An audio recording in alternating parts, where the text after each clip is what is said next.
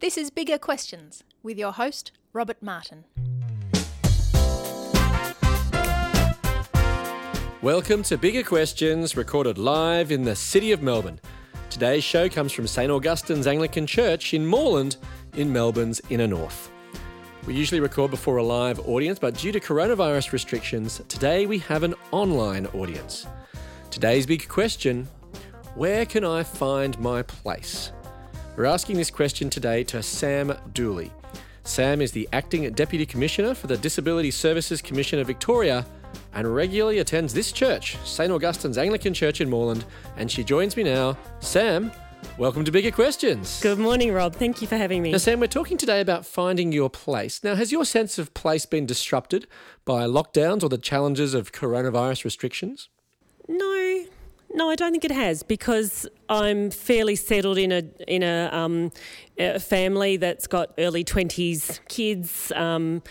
My husband Paul and I have pretty stable jobs. Our families, whilst there's some challenges for some people with some health, we're very well supported. So I'm in a stable sort of, church base, and so I'm very fortunate. So the church has helped you in this coronavirus time? Well, it's all part of my family. So, part of my church family, my friend family, my family. Yep. And it's all helped ground you in this challenging time? Yeah. And my good. work family, they're all people I work with and are connected to. Yeah, terrific. Well, we like to kick off Bigger Questions with some smaller questions just to get us thinking. Today we're asking Sam Dooley about adoption, finding our place and belonging. So Sam, our smaller questions today are about adoption and belonging in children's fiction. Yeah. Okay, there's two questions, both multiple choice. Question 1. Anne of Green Gables is the story of an orphan who was adopted by siblings Matthew and Marilla Cuthbert. Yet due to a misunderstanding, they wanted a boy and instead got Anne. So what does Anne say when she finds out they don't want to adopt Anne because she's a girl? Was it A, oh, this is just awful? Is it B, oh, this is the most tragical thing that has ever happened to me? Is it C, how dare you, I'm outraged? Or was it D, big mistake, big, huge, I have to go shopping now? Maybe C? Well, it wasn't, I don't know. Unfortunately. I'm sorry. It was actually B. Oh, this is the most tragical thing that has ever happened to me. Now, but the good news was that she was adopted by Matthew and Marilla and became a real blessing to the elderly siblings. Now, were you ever a fan of Anne of Green Gables? No, and it's not a book that I read. I wasn't a big reader as a child. Okay, I was right. more sporty. Okay, we have question 2 to see, and we'll see if we can get you to pass. Okay, question 2. Harry Potter was an orphan who was adopted by his aunt and uncle. However, it wasn't a particularly happy adoption. Now, in the second Harry Potter book by J.K. Rowling, The Chamber of Secrets, Harry meets a house elf called Dobby who encourages Harry to stay home.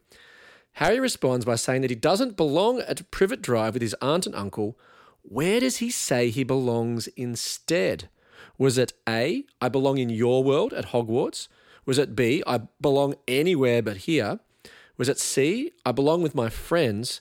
Or D, I belong in a Franciscan monastery? I'd say Hogwarts is where he belonged. Sam, you're home and hosed. You passed. You got one of our two smaller questions right. So, Sam, it's an interesting theme in fiction for children to be adopted and then struggle with acceptance and a sense of place and belonging. Now, your story isn't one of fiction, but it's a story of adoption and finding your place. So, do you mind sharing your story? Maybe start at the beginning with your early life. So, do you know where you were born? Well, I do know that I was born in East Melbourne at the Royal Women's Hospital. It was part of the program for women who were unwed mothers. So my birth mother would have gone through this program where she went to the hospital, had a baby, and then I went to a children's home, and my children's home was actually in Brunswick in Albion Street at Hartnett House, which is now run by Melbourne City Mission. So what happened after that? You were there for a few months? So I have come from a family with 4 children, and my mum and dad had 2 kids of their own, and then my mum really wanted, actually, which is interesting about Anne of Green Gables, my mum really wanted to have a girl. So she adopted my brother Andrew, which we all clarified was not a girl. Okay. But Andrew, she adopted him because he needed a home to go to. He was a bit older. So they called her back, and every year she'd go to a cake stall and a fundraiser fair at Hartnett House. And so when Mum and Dad went in 1970 to the cake stall, Sister Kylie said to Mum, "Oh, Velma and Donald, actually, come and buy a cake, but there's a little girl who needs a home. You might want to take her home with you." And Mum and Dad went, "Oh, okay, well, we'll think about it." They took the cake, because that's my mum. She always took the cake. I was not well at the time. I had a very bad cold, and I wasn't, my feet wouldn't respond to a certain test that babies should have, because I probably didn't have proper oxygen when I was delivered. Right. So they were told, you can have a baby and take her home, and if you have Samantha for 3 months, you can keep her. If her feet respond, you can keep her, and if they don't, you need to give her back, and then you can have a new baby. So that was quite an interesting kind of concept for my mum and dad. And your name was already Samantha, wasn't it? It was actually. And these are these interesting connections. So my birth mother named me Samantha, and my mum and dad, you can get a sense already, they're beautiful people, but they weren't always that organised. And so when they actually collected me to take me home, they hadn't thought about a name that much. And because I was quite unwell, the story goes, they took me to the chemist, and the chemist said, "Oh, well, we need to give her some medicine. What's her name?" And my mum went,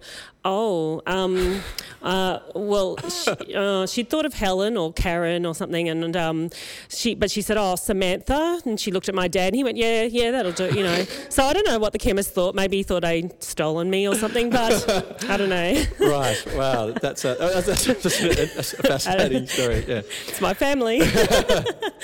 So obviously you grew up in that space, but you weren't aware that you were adopted when you were very young? No, not at all. You just have your big brothers. My older brothers were much older. So my eldest brother's 17 years older than me, and then the next one was 14 years older, and then I had a brother closer in age. He was 3 years older. He was adopted as well. Now, adoption can be a very challenging experience. There are different experiences of adoption, as Anne of Green Gables and Harry Potter both illustrate to some extent. So how was your experience? Look, well, and my experience is still going.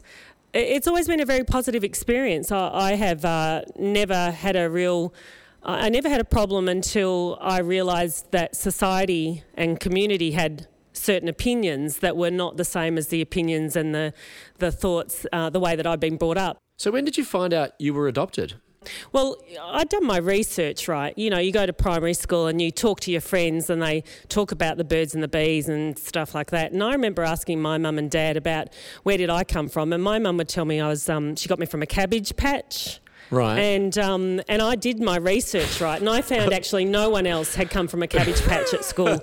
So I came in, I remember being in the kitchen and saying to Mum, I think I was about 6 or 7, and going, no one else comes from a cabbage patch, so what's the deal really? Right. And so at that point my mum said, well, we couldn't have a little girl, and so we went and we had a look in a special place that had special kids that that needed a mum and dad, and so we looked at a whole lot of babies and we chose you. So, and I remember thinking, oh, that's beautiful, So that was a positive experience for you to find out that this cabbage patch was in some ways not real, but it was a figurative cabbage patch in some sense. Yeah. So then how did you felt that was a positive experience for you there, but how did others react? Because it wasn't always necessarily a pleasant experience, as you've just alluded to. No. And I don't think I sort of thought much about that, but, occasionally you'd chat as you're growing up in primary school, and I'd talk to your friends about people and life, and I remember maybe sharing it with 1 or 2 people. And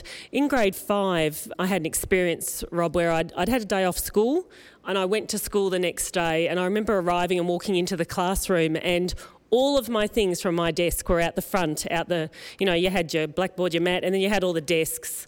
And I remember seeing all my things out the front, and my grade 5 teacher looking at me and saying, nobody wants to sit next to you.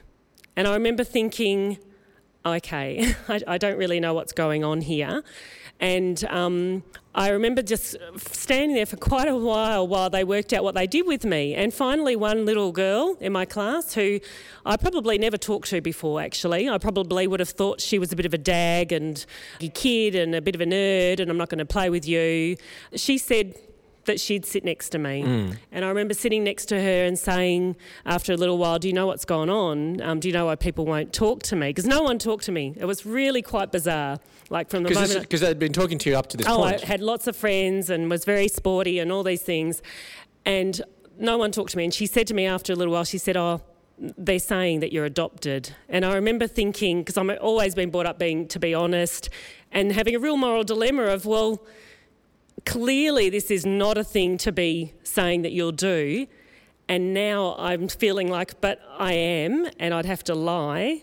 So I remember it was weeks, if not a month or more, where people just didn't talk to me. And I ended up playing with this girl who was actually, I learnt a lot. And her mum was my RE teacher at school. So RE is religious education. Religious education. Yeah. Right. And but before we move on, though, that's obviously a really difficult experience for for a Year 5, what's about 10-year-old girl or something to be sort of confronted with here. And how did you sort of process that? Oh, I don't know. I got terrible phone calls as well. So people were ringing the house and like laughing and hanging up and doing all that stuff. I don't know. And so I remember feeling quite distressed because I didn't quite know where my place was suddenly. It was quite threw my world around. What actually it did though was this group of people who I would probably have looked down on, they were really loving and welcoming, and they loved talking to me, and they invited me to things and no one else did. This was this girl's family, was it? Her family and her friendship group, right, who were all the girls that I would never have spoken to, you know. Why wouldn't you have spoken to them before? Oh, because I would have thought they were daggy and, you know, they were down. Like, they weren't at my level. Like, I was much cooler than them, clearly, until I was clearly not much cooler than them. And I learnt a lot about what friendship means, actually. Yeah? What did you learn? Well, I learnt that was about who cares about you despite what happens in your life and what your history is, or that people are different and that people accept you for who you are, and that it's not a come and go kind of relationship. So, and interestingly, I remember after my friends had decided to let me back into their world and my world settled again, when I was asked to go to a party for the cool girls, and I said, no, I'm going to my friend Bronwyn's party, and they said, well, no, but she's an idiot. And I said, actually, no, I'm going, because I had learnt. And I think there's lessons you need to learn in your life that happen all along the journey. So in some ways, it's a real demonstration of who your true friends really are. Correct. In some sense, absolutely. Yeah. So then you mentioned this girl who was from the religious sort of family, so to speak. Tell us a bit more about how that progressed or what happened with that. Yeah. Well, so she, like I said, she had. There just were lots of little connections, and my parents. So in those days, in the 70s, you went to church anyway sometimes, but because it was more of a community cultural thing. So I knew what church was like for my parents, but her parents were Salvation Army. Her mum was coming to school. I could see what her mum did in her faith, which is quite different. I hadn't seen that before. And then So what was different? What was different about it? It was just they talked about their faith in a real way, like it was part of who they were, and it wasn't just a Sunday morning from 10 till 12 kind of conversation. It was throughout their whole everything else in their family life. It was obviously very real to them and the way they lived their lives. Yeah. And that was striking to you? Correct, yeah. It appealed to me. What appealed to you about it? It connected people, and there was a connection in the family, there was a connection in the community that I could see that they had. And there was an intention as well. There were things that people did in that family because they sort of knew where they were going, and why they had a roadmap, I think, that I thought. Because then after that, you actually started going to church yourself. Yeah. Do you want to tell us about how that experience happened? Well, I went to a school that was a church-based school, and and then in Year 10 I became very close friends with another person, a really lovely young woman, a girl at school, and her dad was the head of a Bible college. And I really loved spending time with her, and I really, really connected with, again, her. She was fun, she was sporty, she was clever, she had an interesting faith that I found really I wanted to learn more about. And her family were people that I found were beautiful people. They lived quite far out in Croydon area, and so the rule was if you stayed over at her house on a Saturday night, which I lived in North Balwyn, and, if you stayed on Saturday night, you had to go to church in the morning. So I'd go to church with her. I thought, I don't mind. Yeah. That's fine. It's like being at school. You hear about something, religious education. So I did that for several years, but I became a Christian sort of in year 11. Yeah. So, yeah, Well, so how was your experience in going to church? Because some people suggest that, church people are judgmental and hypocritical. What did you discover? Oh, church people are just people. So it's like work people, it's like people. Yeah. So you find people that are like you. You also find people who maybe make you feel vulnerable. So you find people who, one of the wonderful things I love about and did from the start, love finding out about people, is that you can look at someone and you think you know what they are going to be like. You reckon you've summed them up pretty quickly, and then you find out that your idea of who that person is actually really different, and I've really missed the mark, and I love that. People are like a gift. You find out so much about them when you get to know them. Yeah, it's like a box of chocolates. You never know. You're never quite sure what you're going to get, as they say. Yeah, exactly. Yeah. So then, what was it then? So you said you became a Christian at the end of year 11. So what was it then about the Christian message that resonated with you, that made you think this was for you? In the Bible, there was strong messages about adoption. It was actually everyone's adopted. It's not like anyone got a free card kind of thing. Right. So from that perspective, interestingly, I really liked Jesus' story because he had a pretty interesting entrance into the world. From the start, his mum was a little bit controversial. And, so I sort of thought, I resonate with that. So I think the strength and power of the Bible gave me a guide. Yeah. There was room to think, and people would look at something in the Bible and I would see something different than you would see, Rob. Yeah. But then at another time we would both see something different again. So there was always something to learn. So you mentioned the Bible there. So how was that a guide for you? For me, the Bible was something that I could pour myself into. And in my late teens and early 20s, particularly in those very formative times, I dwelt on the Word of God a lot. And I found it really quite calming too, because when you're feeling quite a lot of doubt, there are so many guiding words and words that help calm you when you're feeling distressed. And it's not fair to rely on people to give me my comfort, because people are people. But I found with the Word of God and my faith in Jesus that was constant. I wasn't going to walk in one day and my things weren't going to be out the front of the room.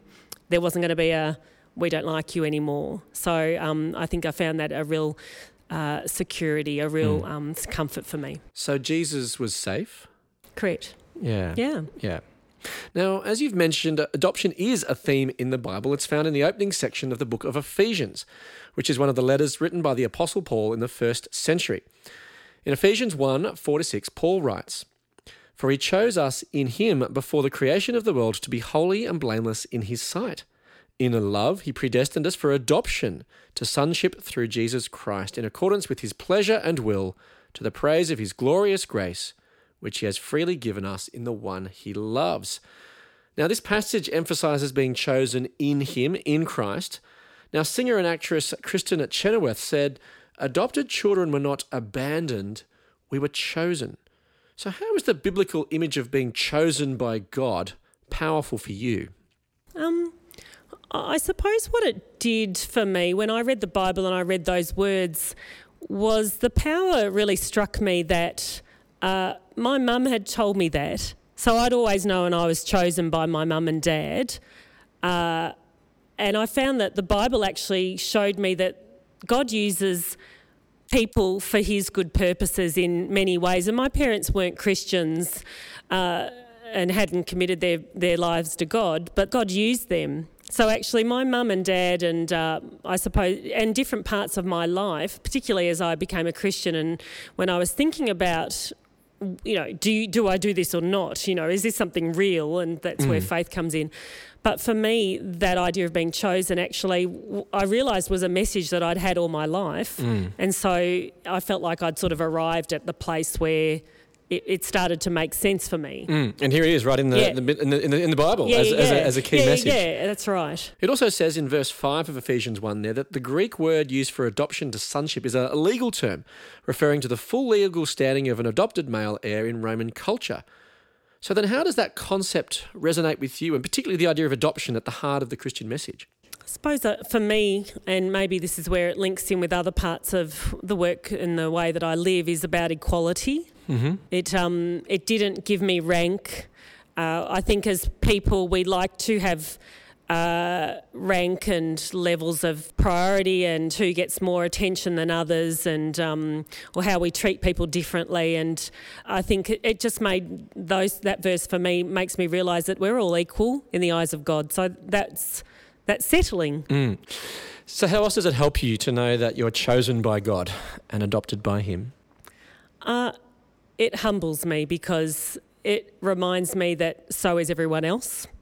So it makes me remember that I need to care and know that I have a part in everybody's journey. I don't want to be a page in someone's life that is traumatising or unaccepting for people.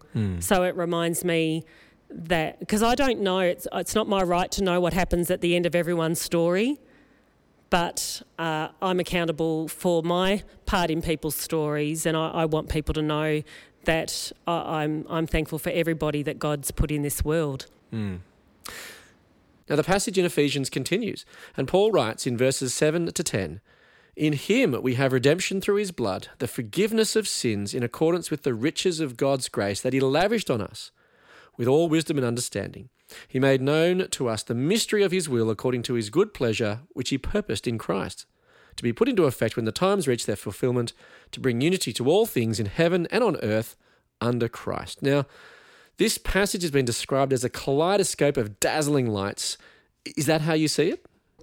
I think for me, it's a kaleidoscope, but there's a plan and there's a purpose.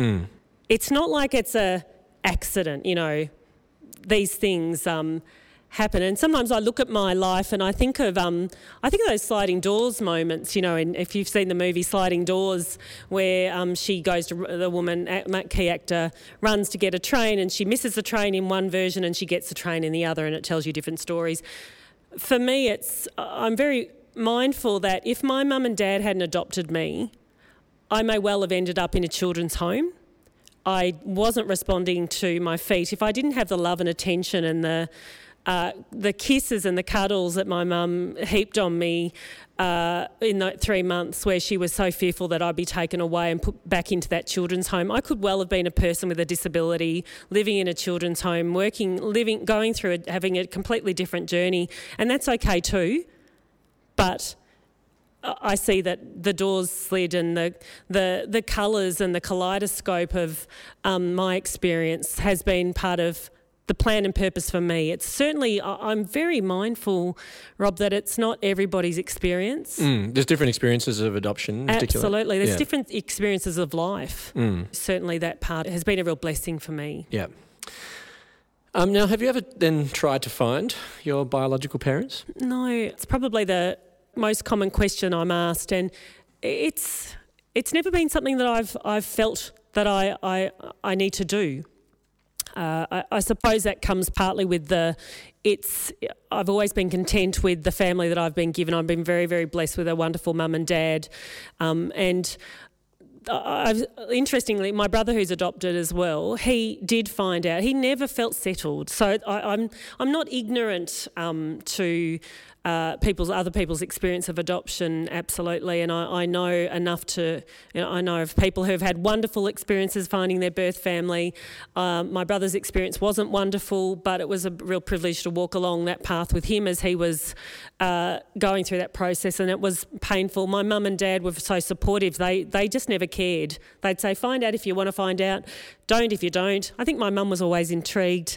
I think the main motivator for mum was to say to my birth mother particularly, thank you, because I think you don't carry a child for 9 months and have no emotion about that. So, and my mum was just so thankful, and my mum was thankful to the day she died, that that I was able to be a part of her family and our family. So, and I've always been thankful too. So for me, it's not something that I haven't done it because I don't care or anything. It's not been something at this point in time of my journey that I've ever wanted to do. You mentioned just before about being settled. Like, to what extent then do you think that your Christian faith has helped you then find your place and be settled, and hence perhaps maybe not even try to find your biological parents? Because I suppose my faith and what I read in the Bible is that I can keep yearning and looking for people to give me a sense of who I am, but I realised quite early that I need to know who I am as a Christian and in my faith and in myself, because like I touched on before, a person isn't going to fulfil me. I can't blame anyone else. I can't give credit to anyone else. It's about a constant refinement. When I was in my early 20s, Rob, I went through this stage where I was really determined that I was going to become very wise. Mm-hmm. And so I read a whole lot of books on wisdom, and then I realised that I could read every book on wisdom, but I wasn't going to become wise by doing that. I just had to actually live life. And that meant I had to live the good and the bad and the ugly of it. And that would be how I gain wisdom, and particularly growing in my faith. And so for me, my faith is what carries me through that experience, and that's how I become wiser. I've still got a long way to go. So Sam, thank you so much for welcome. sharing your story today. We've got a final question today, the big question. So Sam, where can I find my place? I think read your Bible. I think finding your faith is through reading your Bible, knowing God, opening your heart to Him. The verse that stands out for me most in my journey so far as a Christian is trust in the Lord with all your heart and lean not on your own understanding. In all your ways acknowledge Him and He will make your paths straight. So from Proverbs. So that's probably the thing I would say, how I find my place is just through trust. Yeah. And keep going. Yeah. And so you find a real sense of place then in the words of the Bible and in the Christian message. Yeah, I do. Well, let me leave you with some of the Bible's reflection on the big question, where can I find my place? From Ephesians 1:4-6. For He chose us in Him before the creation of the world to be holy and blameless in His sight. In love, He predestined us for adoption to sonship through Jesus Christ in accordance with His pleasure and will. I look forward to you joining us next time for Bigger Questions. Thanks very much to our guest today, Sam Dooley. Thank you, Rob.